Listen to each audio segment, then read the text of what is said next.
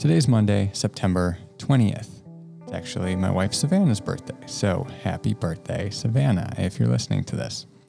The title for our devotional is Proposition for Person. Remember, in this campaign, we're seeking to deconstruct the aspects of our faith that are more cultural and less Christian and reconstruct it around the truth of Jesus. Last week, we broadly looked at the story of the Apostle Paul and his journey of faith. Remember, he was a Pharisee who knew very well the truth of the Old Testament. Upon meeting Jesus, he came to, quote, count everything as loss because of the surpassing worth of knowing Christ Jesus, my Lord.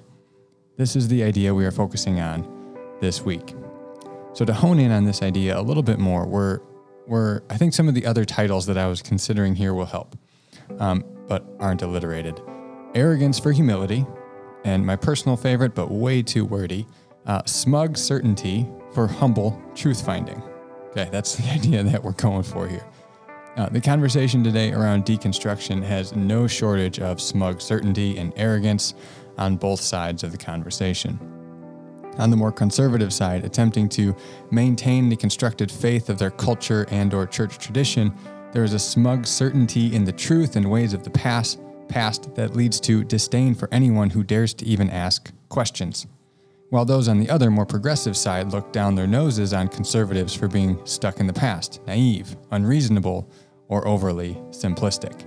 Whereas on each individual issue, one or the other may be closer to the truth, both are wrong in their approach to the issues, and in their posture of their hearts towards one another. This approach is more cultural than Christian and must be deconstructed and reconstructed around genuine discipleship to Jesus. The signs and symptoms of this approach are seen in our pride, our arrogance, our defensiveness, our us versus them polarization, our lack of compassion, among other things. None of these are consistent with the way of Jesus. Yet we see it everywhere in our culture, which is to be expected in the culture. But we also see it in the church, which should not be the case. Below are a few examples. First is politics. Political polarization has made it difficult for us to worship with believers of differing political persuasions. I was recently in a conversation with a beloved fellow believer who expressed their doubt that a Democrat can be a genuine Christian.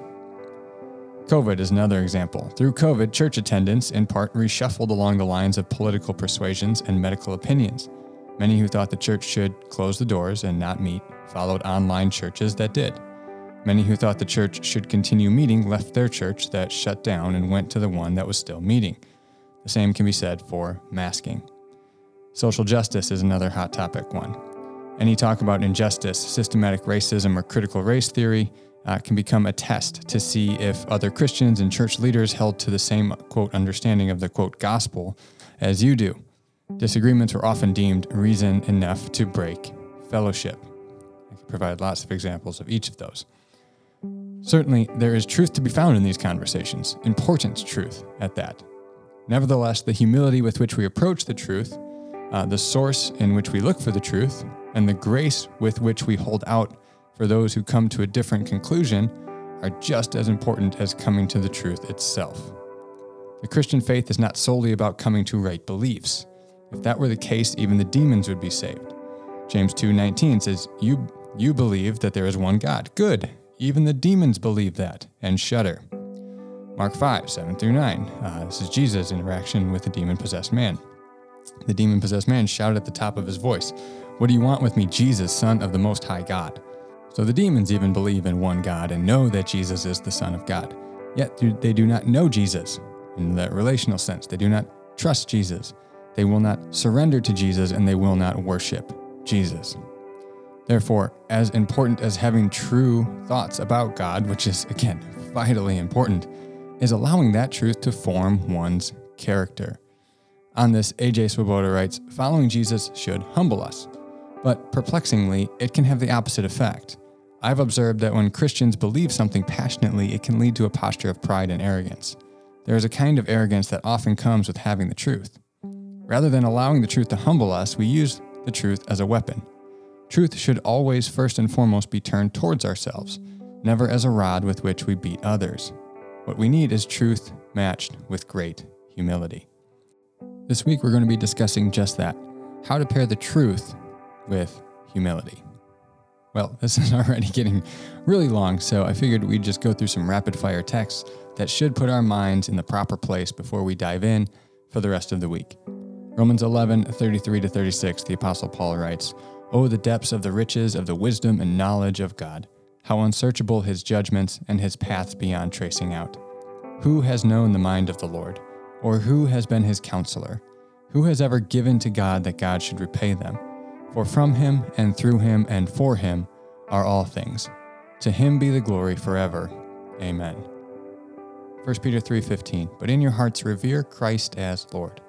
Always be prepared to give an answer to everyone who asks you to give the reason for the hope that you have.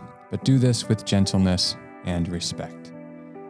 Romans 3:4, "Let God be true and every human being a liar."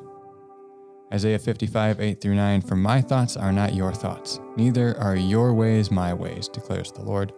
As the heavens are higher than the earth, so are my ways higher than your ways, and my thoughts than your thoughts."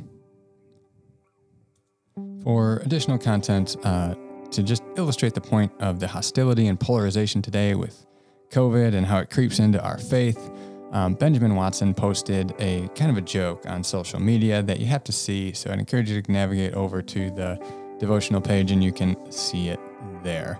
You'll clearly see how faith and one's position on COVID have blended, and the cultural perception and arrogance has seeped into our faith.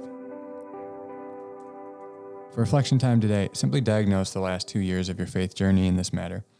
Give yourself an honest grade on the following symptoms: pride and arrogance, defensiveness, us versus them polarization, and compassion for others.